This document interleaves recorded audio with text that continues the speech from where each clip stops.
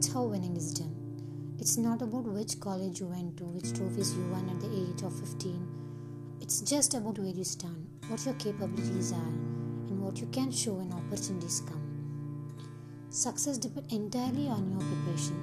So believe it's going to be a journey, and there are going to be plenty of failures, and that's alright.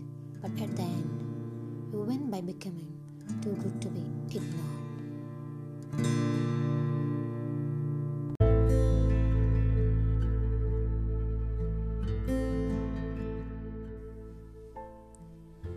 People, they go away. They don't give a shit about you. People give a shit about themselves. So you better start giving a shit about yourself the right way. Time passes, people leave, and you are the one who stays with yourself. People are not the answer. It is you who has to find the answer from within you. It's you. Just you.